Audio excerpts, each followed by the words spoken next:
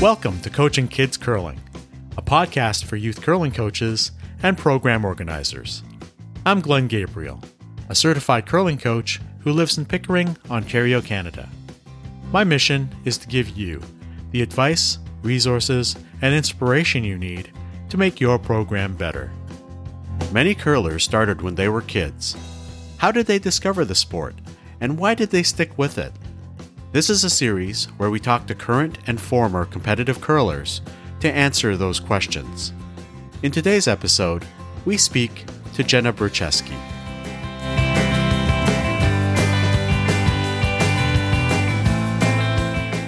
Jenna Bercheski is a two-time U.S. Junior Women's Champion who will be competing in the upcoming U.S. Mixed Doubles Olympic Trials with her partner, Ben Richardson. In this interview, recorded in the summer of 2021, we talk about how she was introduced to the sport of curling and what sparked her interest as a 10-year-old. We discuss her early competitive days and some of the memorable curling trips she took. Finally, we talk about the creation of the Curler Outreach Program and how it started as a university project to get more kids into her local curling club. Jenna, welcome to the podcast. Thank you for having me. Jenna, you're a two-time U.S. Junior Women's Champion, and you're going to be competing at the upcoming U.S. Olympic Trials in mixed doubles. I want to move it all the way back to the beginning, and the first thing I want to ask is, where are you from, and what was it like growing up there? Yeah, so I'm originally from Boston, Massachusetts. It was amazing growing up at Broomstones Curling Club and just starting my life and my junior career out in the GNCC. There's no better place to grow up as a curler. For those people who aren't familiar with Broomstones, is it outside of Boston? I'm just trying to give the listeners a picture of where it is and what's it like? How many sheets? Can you describe it a bit? Yeah, it's a 4-sheet club in Wayland, Massachusetts, and I believe a lot of people would tell you it's one of the most beautiful clubs in the United States that they've played at. One of the kind of famous aspects of the club is actually the Scottish carpet inside the club, and I think that's one of the most well-known features. So how did you get first involved with the sport of curling? Who brought you into the club in the first place? My dad got me started. I'm a third-generation curler, and my grandfather started curling, and my dad, and then my brother and I started curling. It spread throughout our entire family. Actually, our whole family is 4 generations of curlers, which is pretty amazing, and we even had the opportunity to put together a 4-generation team at one point, including my grandmother, my dad, my half-brother, as well as his daughter. Can you sort of put it in the timeline for me? How old were you? What year are we talking about when you got started? Yeah, I got started really young, and I actually left the sport for a little while, and I came back around the age of 10. And it was around 10 that I decided I wanted to get competitive with it. What motivated you to come back? My family. My brother was playing on a competitive junior boys team, and being brought to the club to watch his games and to see him and his boys team play and travel around with them, it definitely reopened my interest in curling. Well, maybe I asked the wrong question first. Maybe it was, why did you quit curling in the first time around? Honestly, I think it just had to do with being so young, and I think that I wanted to spend my Sundays playing with my friends rather than being taken down to the curling club. So, it was just the initial introduction to curling, I think, was a little bit pushed on me at first, and then around the age of 10, I kind of decided it was something that I wanted to do. What was it about 10? Was it just the competition? What was it that brought you back at 10? Sorry, I might be asking it again. I just wanted to get it back on track here. So yeah, going with my brother and watching his competitive junior team play and travel around really made me interested again. But I mean, on top of that too, I made a friend in curling, and I think that was one of the first things that kind of got me to get back out on the ice was, just making friends with somebody and knowing that I was able to hang out with her every weekend and go curling with her. Oh, who is she? What's her name? Her name is Lily Wadsworth, and we actually went to our first junior national championship together, and she stopped curling after that, but she definitely is what got me back into the sport. Let's start at the beginning. I mean, was it something that you picked up easily, or was it something, did you slide down the ice pretty quickly, or is it something you had to really work on? I think it's a mix. It's something that was relatively easy to pick up only because there was a lot of curling talk going on at home. Coming from a family of curlers, I already had a basic understanding of the game. But when it came down to, getting my mechanics right and my delivery and learning more about strategy, I mean, yeah, it took some work. Like, who were some of the people that helped you along that path? Were there any coaches or instructors from the club that helped you? Yeah.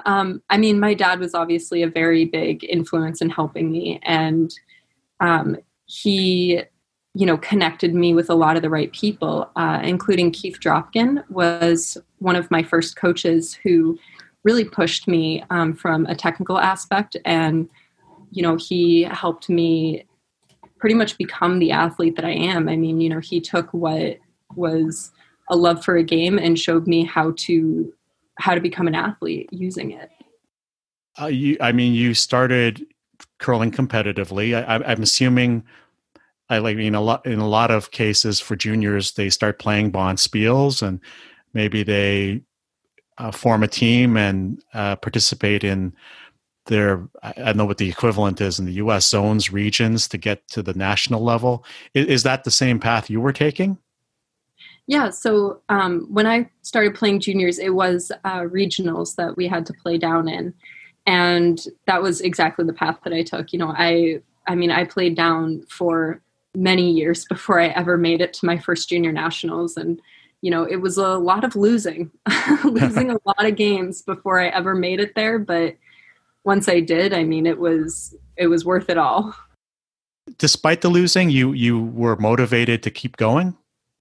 Yeah, absolutely. I think that the motivation to improve is really what can drive you. Oh, what kinds of things did you want to improve? Was it something in your own game, or maybe, I don't know, what was it you wanted to improve? Yeah, I want to improve my own game, but I think at the end of the day, a person can only improve their own game so much. It's the team. The team had to, work together, had to become stronger, had to improve together. And, becoming a stronger team is what allows you to be a winning team. Do you remember some of your first bonspiels, maybe even the first trip you took outside of your club to go to a bonspiel? Yeah, I think some of the first bonspiels I ever played in were definitely in the GNCC.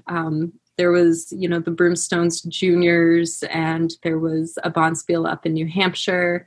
But probably one of my most memorable bonspiels is down on Cape Cod. It originally started off as a junior camp that they ran every summer, and now they run a junior bonspiel every summer. And, after traveling all over the world for curling and playing in national and world championships, I can say with all honesty that the Cape Cod Junior Summer Spiel was one of my favorites by far. Okay, well, tell us a little more about it. How many kids? Where are they coming from? Tell us a little more about what made it special for you. Yeah, so I think one of the things that made it special was it started off as a relatively small spiel that, kids from the GNCC would go to. And the word got out. The word got out real quick. We had kids coming down from Canada, flying in from, Seattle and the Midwest.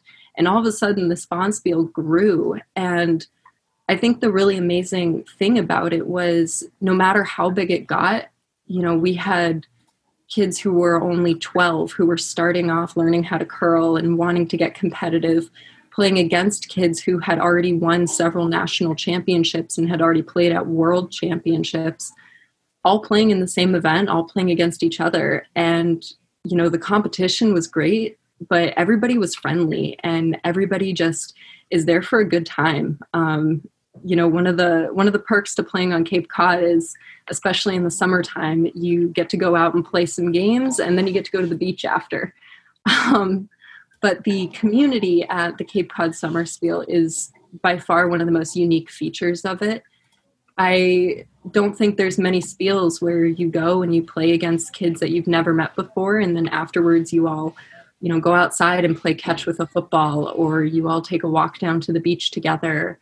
And, you know, you've never met these kids before, but just because you're all at the spiel together, you're just immediately all friends. Do you still keep in touch with any of those people? Oh, absolutely. Yeah, I have, you know, I mean, Facebook is definitely the easiest way to connect, but there's people that I've met at the Cape Cod Summer Spiel who are up in Canada. There's people that I've met there who, you know, are playing all across the country, and definitely lifelong friends from there as well. Well, maybe I'll switch now to as you grew in the sport, you had the chance to coach and teach kids yourself. I guess starting at your home clubs or your clubs, Broomstones, and you're in Wisconsin now, right? Yes. Eau Claire? Yep.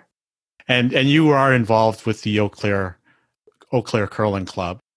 Tell me what it's like being on one side of the coaching equation and now you're the coach. What is it like being the instructor and teaching the kids? Well, it definitely gives me some appreciation for instructors that I'm not sure I had when I was a kid.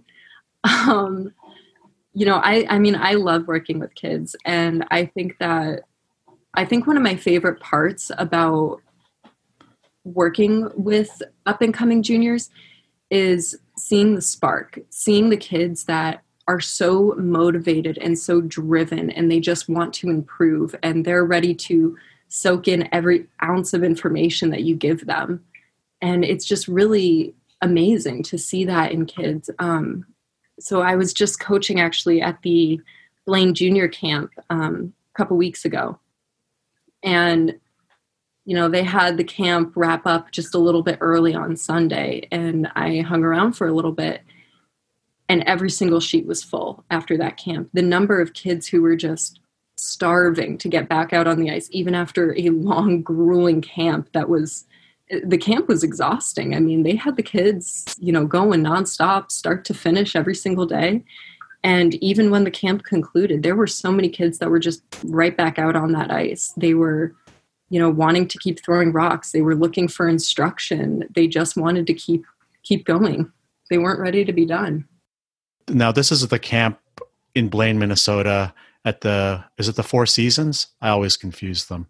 Yes, the Four Seasons. The Four Seasons Curling Club. And it's put on by the U.S. Junior Curling Association. And I got that right? Correct, yes. How did you get involved with teaching in that camp? And describe it for me. Like, how many kids? How many days? Who else is there? Who else is instructing? Yeah, so I mean, I got involved coaching in the camp, honestly, because I attended the camp when I was a junior. And, you know, I knew after attending that camp that I had always wanted to help out there. It was just kind of a matter of, you know, chatting with the right people. And I ended up coaching there with one of my teammates, Maya Willards. So the two of us did instruction all week. And the camp was really cool because it was actually focused on teams rather than individuals. So you had to sign up with teams that you know, either were looking to become competitive with or teams that you are currently competitive with. And then the majority of the focus was, you know, working on team systems and scenarios and, you know, shots by position and stuff like that, just so that way it was a little bit less of a focus on the individual and more on the whole. Over the phone, we had a previous conversation, and you mentioned a young woman who was looking for feedback about her slide, and and you got another coach to look at it. Could you tell us that story? Yeah, absolutely. So there was a young girl at camp who was skipping her team. She plays out of Chaska, Minnesota. And she was asking me for instruction on her delivery and, things to change in her slide. And I was looking at her slide thinking that, it looked really good and there really wasn't anything that I would change in it. So, to kind of help her out a little bit, because I know how frustrating it is as a player to hear, nope, you're doing everything right. I called Dave Jensen over, who is, a well-qualified coach in the U.S. And he went out and he worked with her for, a good 30 minutes. And he came back into me and he was so excited because he took her delivery and he took a video of it and put it side by side with the delivery of Becca Hamilton. And the two of them it looked like the same exact slide. It was a mirror image. So, it was really cool to see this, how interesting this girl slide, that she slides exactly like Becca Hamilton. And, it was really exciting for her as well to, go from being told, nope, everything looks good, to all of a sudden her slide is being compared to an Olympian's. Right. It's not just good enough to say, you're doing good, right? That's good. It's almost as important to say, this is why it's good. Or here, look at someone else who's doing it well. You're doing it the same way. Yeah, absolutely. Jenna, are there any challenges coaching young people? Are there any particular ones that you have at that age? I think that one of the only challenges there really is, sometimes feeling like there's something that they need help with that you aren't the person to help them with. But, I think in those scenarios, it's important to be able to recognize within yourself that you don't know the right answer. And, being able to guide them to somebody who can help them is one of the most crucial points. With the girl we were talking about who has a slide just like Rebecca Hamilton, she kept asking me and I didn't have an answer for her and I didn't know how else to help her from there. So being able to pull in somebody who is able to give her that instruction and able to show her, just what she's doing, and being able to recognize that there are other people who are going to be able to see things that you can't, I think is one of the most challenging parts of working with juniors. Are there coaches either at this camp or outside of camp that you look up to? There's a lot of coaches and a lot of places that I look up to. I think, I've had a lot of really great coaches throughout my junior career, especially, starting with Keith Dropkin, who was one of my very first coaches. Bev Schrader was my coach for 2 junior world championships, and she's since passed, but she was somebody that I have and always do look up to, as well as Dara Bladford, who, was my coach the past couple years, and she's actually from Cold Lake, Alberta. And, I think coaches who are able to recognize something in you and who are able to help push you to be the best that you can be are worth looking up to. And those coaches you mentioned did that for you? Absolutely. Every single one of them. I have to mention that for Bev, they named the Bonspiel at the camp after the camp in her memory. Is that correct? Yes, that is correct. Well, Jenna, I want to ask you also about a project you were working on. This is going off in a different direction now, but something, I guess, similar when it comes to educating curlers. It's the Curler Outreach Program, which you helped co-create. It's funny because I think some people in the curling community recognize the Curler Outreach Program for their great series of webinars and the educational resources and the different people that you bring to the internet. I guess the internet, and we were all able to learn from. But I wasn't aware of the actual origin of the group until I read your latest newsletter. And so I wanted to go back there, and it ties into the Coaching Kids Curling, the title of my podcast, because it literally was a project to get more kids into a club. So could you tell us about how it started, this, I guess, as a university project, and how it was meant to get more kids into a certain curling club? Absolutely. So the Curler Outreach Program actually began at the University of Wisconsin, Eau Claire, in one of my organizational communications classes. It was a semester project. And the goal of it was to do exactly what you said, to increase the junior membership at the Eau Claire Curling Club. It was my goal to bring curling out into the community. And, we worked really hard to portray a specific image when doing that. So we had a series of presentations set up at multiple different schools in Eau Claire. We got our presenter, Corey Dropkin, came along, and he did the presentations and talked to all the kids about curling, and just, got everybody really excited about the sport. And from there, we hosted a Learn to Curl, where Corey was there teaching kids how to curl. And so, it was our intention of, getting kids really excited through these presentations, and then bringing them out onto the ice right after, and seeing if we couldn't help increase the membership at the Eau Claire Curling Club. Oh, what was the situation with the juniors at that club before you started this project? Were there a lot of kids there? I just trying to get a picture of where you started from. Absolutely. So yeah, we had a fair number of juniors at the club. Coming from Broomstones in Massachusetts, I have personally seen massive growth in junior curling out there. When I first started, there were not that many junior curlers. And then a man named Scott Price took over the junior program at Broomstones, and he grew it to be, I wish I had an exact number for you, but well over 100 junior curlers at Broomstones. Wow. And it was really incredible how well he did this. So, coming into Eau Claire and seeing the number of juniors, although it was, a decent number, I looked at it and thought, I wonder if we could make this program bigger. The kids themselves, this is a Midwest city. I had to go on Google Maps to sort of locate where it was. And I think it's just east of Minneapolis. Is that fair, across the state border? Yep, just across the border.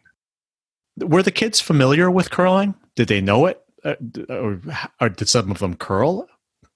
Yeah, I think a lot of the kids were familiar with the sport, but honestly, I don't think a lot of the kids saw it as a sport that requires athleticism.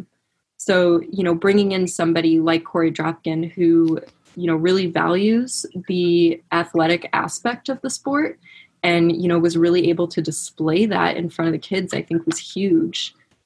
We did have a couple kids there who already curled at the Eau Claire Curling Club, just a handful. And I think for them, it was even more special to see somebody that, they've probably already heard of and honestly probably idolize a bit, come into their schools and talk to them about their sport.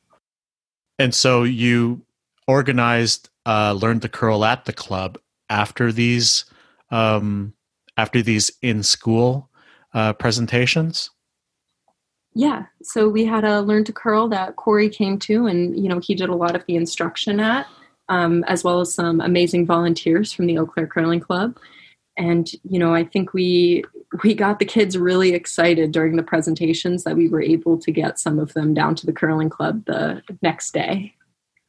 Oh, okay. Right. I think that was something you mentioned before, that it was important to strike while the iron was hot, as they say. So not to delay that excitement and then getting them right into the club. Yeah, absolutely. I'm just thinking of my listeners, and a lot of them are in a position where they want more kids into their programs, and they're always wondering about different ways to do it. You think this is a model that other clubs can use? That maybe finding and it's funny because the original name of your project was the Celebrity Curler Outreach Program, and I guess Corey, in essence, was your celebrity. Is this a model that other clubs can use to try and drive more kids into their junior programs? Yeah, absolutely. That was actually the original intention of myself and Allison Wiedenbeck, who helped me kind of co-found this program. Our original intention was to create this so, it was able to be transferred from club to club. And we considered Eau Claire, in a way, a pilot program. And we were actually looking at running the program again at a different curling club in Wisconsin,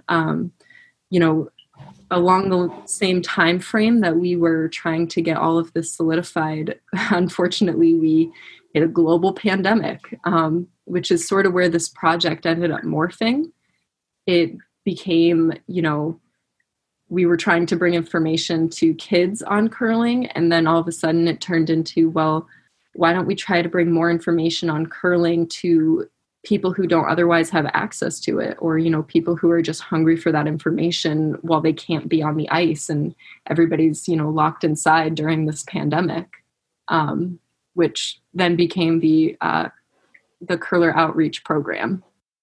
Funny enough, I was there last night for the Building Junior Programs webinar, and by the way, an incredible information-packed webinar, and I'd recommend it to anyone who's listening as soon as that recording's available. But full credit to the Curler Outreach Program. You've shared a lot of information and resources, and actually, it's funny because I'm talking from Canada here, but you have a lot of American perspectives and international ones as well. So I just wanted to say that you're doing a great job, and keep up the good work.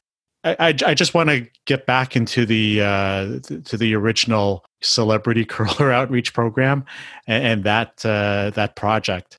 I guess this is a more broader question than just that program, but for people who are trying to attract more kids into their junior programs, do you have any advice? Do you have any tips that, based on what you've learned from that original project, you'd want to share to people listening?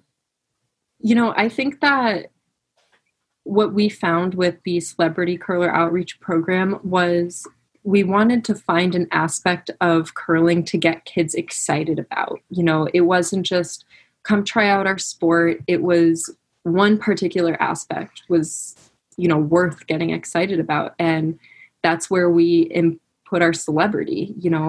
That's where we had Corey kind of come in, and he got kids really excited and signing autographs and things like that. And I think that is what is important. I think there needs to be one specific thing or person that draws the kids into the club, which, then of course leads to how do you make kids stay?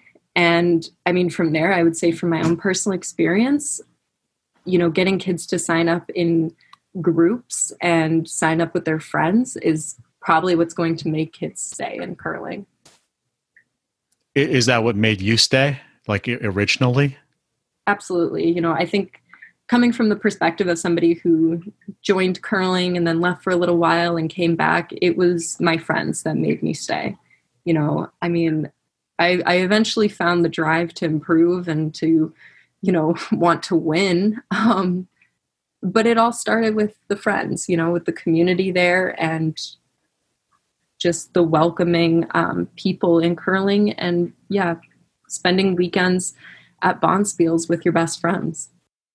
I'm just going to ask you, do you have any particular stories? I was going to say crazy stories, but those times of being a young person and traveling to Bonspiels. You've already talked about Cape Cod, but how about maybe even your first junior nationals? Do you remember where was it? And how did you feel attending this first national championship for you? Yeah, so my first junior nationals was in Seattle, Washington. And that was quite the jump to go from Boston over to Seattle. I mean, all I can say is the memories from my first nationals really came from the people I was there with. It was my good friends, Allison Howell and Lily Wadsworth and Christine McMakin. And we actually added a fifth to our team, which this is a little bit of a funny story. None of us had ever met her. She was a girl who played out of Wisconsin, and we were given this recommendation by somebody else, and we kind of said that we were looking for a fifth. And so we got to our hotel, we called her up, we asked her if she wanted to come to nationals with us. And, of course she was to come to nationals. So we got to our hotel and it was late. We all went to bed, and, at probably midnight, 1 a.m, she arrived, and she walks into our hotel room, and, everybody's asleep, and she climbs into bed. We wake up at the next morning and introduce ourselves to her because we'd never met her before. And you might know her. A lot of people might know her as Madison Bear. And I played with her for many years after that. We attended a couple junior worlds together. We've played in women's together, and it started from her walking into a hotel room to a bunch of girls that she had never met before. That's the beauty of this sport sometimes. Absolutely.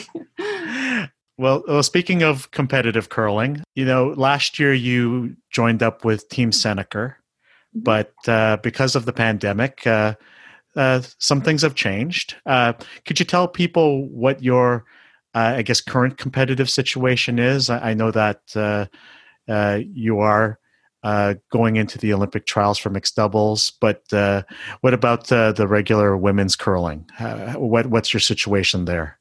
Yeah, absolutely. So right now I play for Team McMakin. We are trying to qualify for the women's Olympic trials, and it's kind of a unique situation because although I joined Team Seneca, I guess that was last year, I joined Team Seneca, we are actually still working together as a team.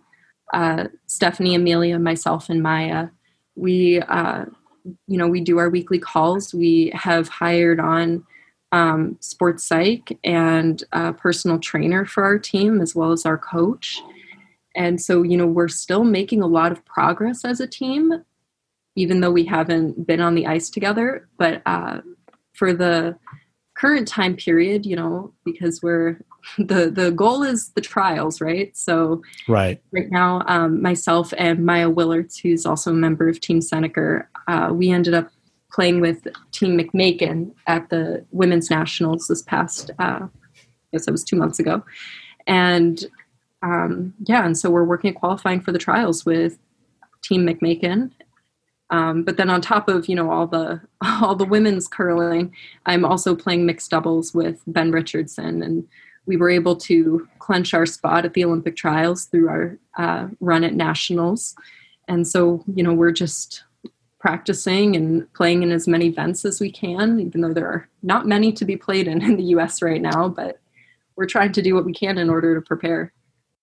Hey, Jenna, good luck. It's exciting times. And ever since curling became an Olympic event, that seems like every competitive team, their lives revolve around every 4 years pandemic notwithstanding. So, I wanted to end off with the question I've been asking all of the curlers in this series about, how they discovered curling as a young person. And I'm going to ask you the big question. So here goes. So how do we get kids to fall in love with the sport of curling and get them to stay with it for the long term? Put a lot of thought into this question, and half jokingly, half seriously, I think one of the best ways to get kids to fall in love with the sport is to send them to a place like Cape Cod. And it doesn't have to be Cape Cod, but the environment, being able to facilitate an environment where everybody is able to have fun and just to hang out and be friendly. At the end of the day, curling is a sport. It is a competition, but you should be able to have fun while you're on the ice and while you're off the ice, with your teammates and with your competition. And so I think that's one of the best ways to get kids to fall in love with the sport. So you're telling me I should send my little rocks over to Cape Cod next season? I would absolutely support that decision. Don't get me wrong; it'll be the coolest trip ever. But at that age, they're happy to go to the 5 kilometers over to the nearest curling club and just meet the kids over there. But I hear you, Jenna. That's a fantastic point you made there, and it obviously is still in your memory. So it just goes to show you how those moments, even early on in a curling career, can affect you even to this day. So, yeah, Jenna, thanks so much for joining me tonight. If people want to follow you, find out more about what you're up to, or get in touch with you, what's the best way they can do that? Yeah, so you can follow me on Instagram, Jenna_Bercheski. Otherwise, always happy to accept a friend request through Facebook. Excellent. I'll make sure that that information's in our show notes. Okay, well, Jenna, thank you for joining me tonight. Thank you very much for having me. So that was my interview with Jenna. Jenna and her partner Ben will be competing in the U.S. Mixed Doubles Olympic Trials this coming week. I wish them the best of luck. Now, if you're a supporter of this podcast, I encourage you to follow our Twitter account, which is the @ followed by Kids Curling. One more time, the @ followed by Kids Curling. I'll also have that Twitter handle listed in today's show notes. This has been the Coaching Kids Curling podcast. To reach me, Coach Glenn, please email coachingkidscurling@gmail.com. To follow the podcast for free, visit our website, coachingkidscurling.com. You can also find show notes and links to the resources mentioned in this episode and in previous episodes. The intro and outro music is Golden Sunrise by Josh Woodward. Thanks for listening. Good luck and good curling.